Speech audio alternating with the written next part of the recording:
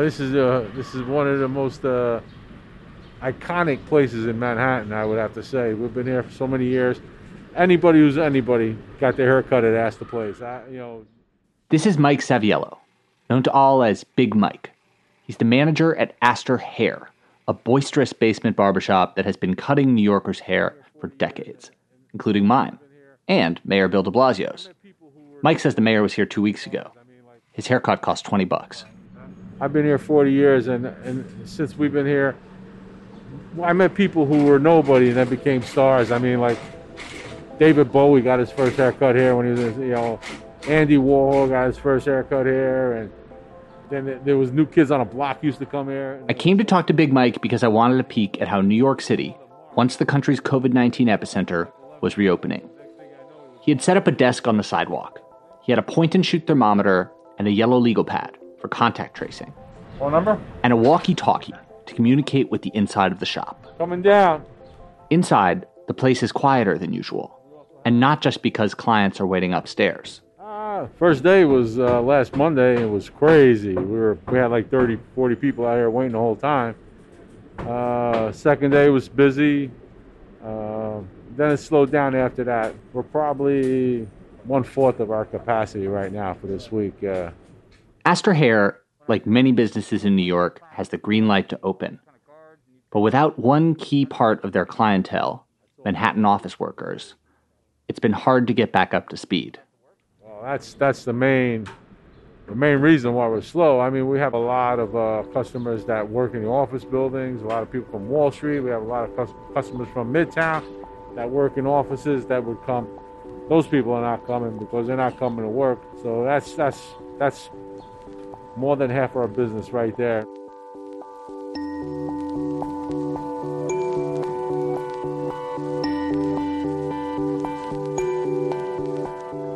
I'm Henry Grabar, a staff writer at Slate. For much of my career, I've written about cities, about housing and transportation and immigration and urban development. Then the coronavirus happened, and the places I thought I knew were instantly transformed. Since the start of the pandemic, I've been tracking this upheaval and asking questions about what American cities will look like 1, 5, 10 years from now. I'm sure you've heard someone say that COVID-19 could mean the end of the city. This is not the first time that people have made that prediction. Virtually every technology, from the telephone to the automobile to the internet, has threatened to pull cities apart. But even if the pandemic is unlikely to kill off the city for good, clearly American cities are not going to be the same. What I found on my visit to Astor Hair is that even in neighborhoods that don't feel like they're full of offices, nothing's getting back to normal until offices open again. If offices open again.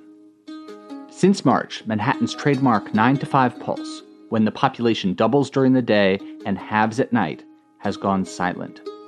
White-collar work has dissolved into home offices across the country, and some executives, like Twitter's Jack Dorsey and Morgan Stanley's James Gorman, have said that the status quo right now is working just fine. Here's Gorman. Clearly, we've figured out how to operate with much less real estate. That, number one, right off the bat. Can I see a future where part of every week, certainly part of every month for a lot of our employees will be at home? Absolutely. For the next 6 Fridays, I'll be sitting in for Lizzie O'Leary and reporting on the future of the city during and after COVID-19. On today's show, what happens to the corporate skyscraper now?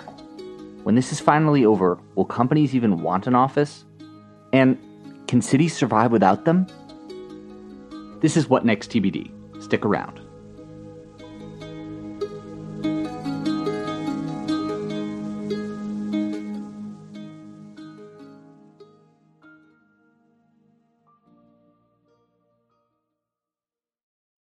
This episode is brought to you by Discover. When it comes to your finances, Discover wants you to know they are the credit card that is always there for you. With 24/7 U.S.-based live customer service, everyone has the option to talk to a real person anytime, day or night. Yep, that means no more waiting for, quote, normal business hours just to get a hold of someone. We are talking real service from real people whenever you need it. Get the customer service you deserve with Discover. Limitations apply. See terms at discover.com/creditcard. I've looked at a bunch of your designs, and I feel like the bumping into each other is actually kind of the whole thing. It's the whole idea. To some extent, do you feel like you're now like working against your own philosophy of what an office is supposed to look like? A bit. This is John Capobianco, a principal at Interior Architects, which develops offices for blue-chip clients like Uber and LinkedIn. John's designs are full of houseplants and eye-catching light fixtures and modernist sofas. This is not Dunder Mifflin we're talking about. More than anything, they're open, full of shared spaces and surfaces. So I wanted to ask, who in their right mind would want to go back to such an office right now? Turns out the answer was John himself. In our office, we're eliminating our china temporarily. And if you want a glass, you bring it in yourself and use your own and you take it home at night. You've mentioned that you guys feel like you're actually working really well from home.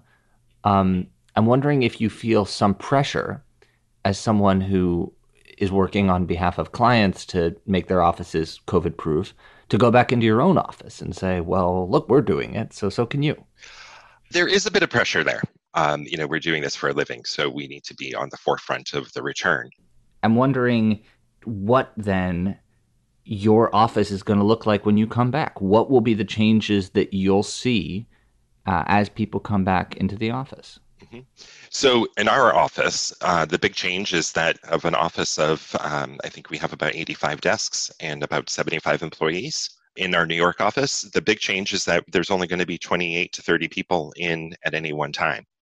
Typically, what we're suggesting is that you go to the office for a few purposes. One is team collaboration, socialization. The second would be to do things in the office that you couldn't do at home, such as use our resource library, et cetera. Right. So how are you all going to coordinate to make sure that you don't go over that 30-person or roughly 30% capacity limit that you've set for yourselves? Is there going to be some sort of sign-up sheet when it's full? Sorry, no more people in the office today? That's exactly it. It really is the first 30 people that hit the sign-up sheets get into the office. So we have a population of around 75 people. And so we're dividing that into two shifts. So we have a team A and a team B. Team A will be in on Monday, Wednesday, and Friday, and then alternating. B will be in Tuesday and Thursday and Friday the following week. So if team A and team B want to meet, they better do it in a park. Yes. Well, we are actually specifically assigning team A's to actual functional teams. So everybody in team A will be related to each other. This isn't just an easy way to keep the office from getting crowded. It also helps with contact tracing. You can keep half your team safe from the other half. The problem is, what we know about the coronavirus is still in flux. At the beginning, the guidance from the WHO and the CDC was that the virus spread mainly through surfaces, not actually the biggest risk, as it turns out. Then, elevators and public transit were thought to be dangerous. But in countries that have reopened, they don't seem to be generating infections. So John isn't wrapping everything in plastic. He's only making changes he can be sure about. Hygiene stations are in. Closely spaced chairs, they're out. Fresh air, that's in. Espresso machines, out. I know you guys work in this older building down on Broadway. Yes. Do you have windows? Can you open windows? I assume that's not something that many of your clients have the privilege of doing. No, unfortunately not, especially not in the New York market. I think that's much more familiar to the folks on the West Coast in some more modern office buildings. Our windows do not open despite being an older building. But what we are doing is essentially adjusting our balance of recycled air versus outdoor air to the maximum. So our mechanical systems will be running with like 90% outdoor air, which may affect temperature a bit within the office and the humidity levels, but actually a higher humidity level is better. While John is busy thinking about how to make his office safe right now, he's also dealing with a larger question. If people are doing just fine working from home, why go in at all, even when the pandemic subsides? In other words, John is thinking about how to adapt offices not just to the coronavirus, but to remote work, which might be here to stay. How do we attract workers to come in when it's optional to come in? right? So how do we create a center of community or sort of the hive that everybody returns back to? I could imagine a landscape based on activity, with the central core being sort of community areas and places for people to get together and, do their work and collaborate. It sounds like you're saying that actually the office going forward will put even more of an emphasis on the kind of communal group meeting spaces that seem to be the most threatened by COVID-19. Like, if anything, it's the individual workstation that has proven itself obsolete and the group space that seems more essential than ever. 100%.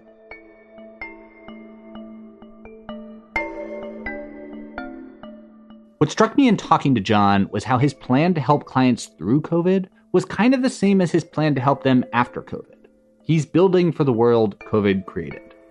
In part because there seems to be a corporate consensus. What's the point in dragging workers back to the office only to lock them inside plexiglass boxes? As the CEO of Warby Parker put it, his employees would rather be productive at home than, quote, going into what feels like a maze. In short, for many businesses, working from home is working. The long leases they sign for office space make them think long-term. And that means that the plan for now and the plan for post-COVID are starting to coalesce around the same idea: fewer workers in the office. For a second opinion, I went someplace a bit more familiar. You designed Slate's offices, right? I did. So you guys are in the Metrotech location, is that right? Yeah, that's where I work. That's Hannah Hackathorn, a design principal at Unispace, who helped create Slate's New York office. Picture brightly colored sofas, exposed ceilings, and rows of desks. In her head, she's already redoing the space for the COVID era. If I were to redesign Slate office now, it would be probably less desk focus. And I'm not saying that means that there's no desk in the workplace going forward, but I think it's rethinking that all those individual focused desk area where you guys have that whole open benching, horseshoeing around those central conference function. Imagine all of that is gone and you're seeing more of different community of combination of the library table and mixed with a open scrum area that's delineated by some sort of a structure that you can accommodate technology and marker boards and et cetera, right? So the physical foundation of the desk layout or office layout rather are so substantially different.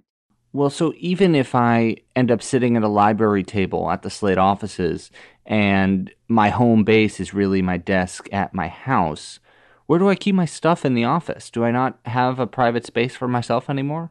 That's an excellent question. And I think it's becoming, you will definitely have your individual storage, whether it's a form of lockers and whatnot, so that you don't have to constantly truck around. A locker, like going to high school. Yeah, I know that seems like a sort of rad idea, right? One of the biggest challenge I think people may feel is that we used to personalize our individual desk area by putting our family's picture or our pet photos or individual tchotchkes, plants, or whatnot. And I think we're thinking that stays at home as your home-based office. And think of office environment as the team structure. It's a place where you're coming in to collaborate. So basically, in my home office now, I should have photos of my work colleagues rather than the other way around. Sure.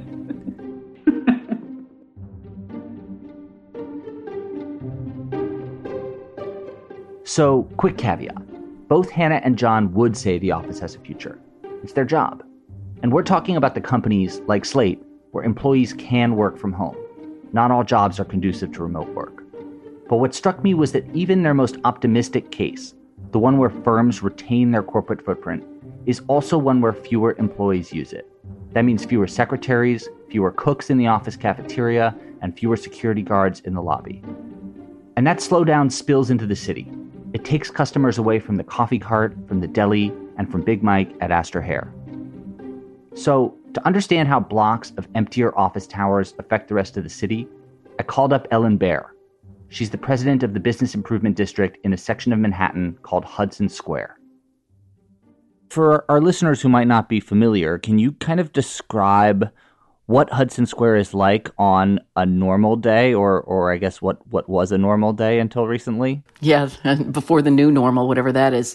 We have a lot of Art Deco 1920s buildings that used to be used for printers and are now occupied by media and creative types, graphic designers.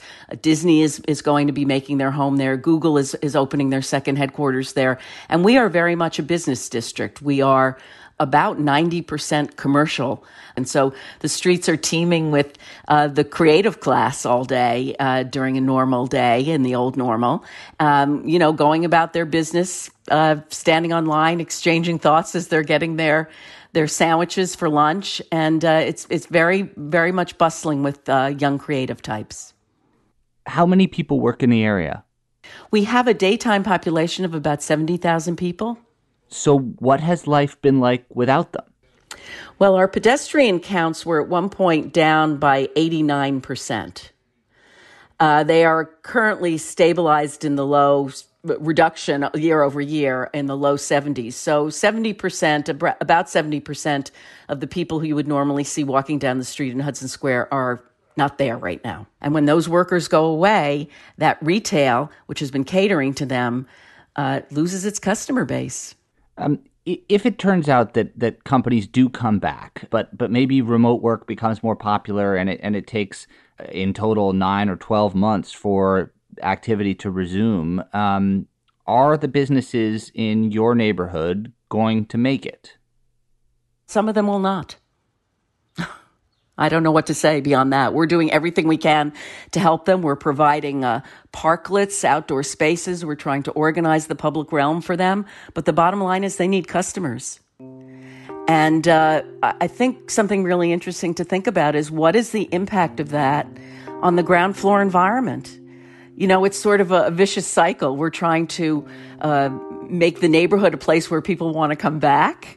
But if they don't come back and the ground floor spaces begin to empty out, what does that do to the way it feels in the ground floor environment? So we're going to have to be really creative to try and figure out how we can keep our neighborhoods thriving as real New York neighborhoods.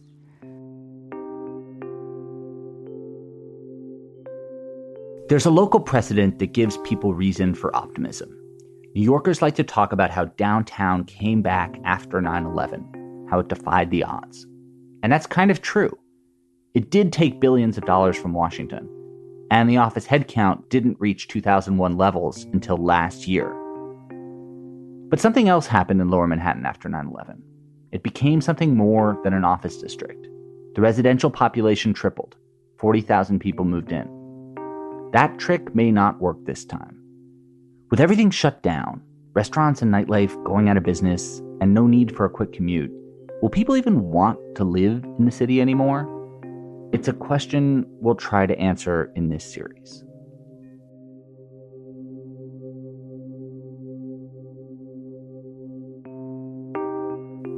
And that's the show. TBD is produced by Ethan Brooks. Derek John and Allison Benedict helped with editorial direction for this episode. Thank you, Allison and Derek.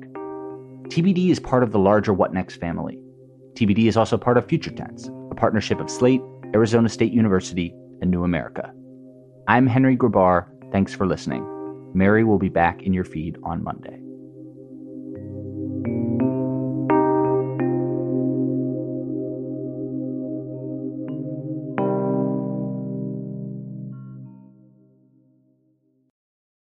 This is the story of the one. As a maintenance engineer, he hears things differently. To the untrained ear, everything on his shop floor might sound fine, but he can hear gears grinding or a belt slipping.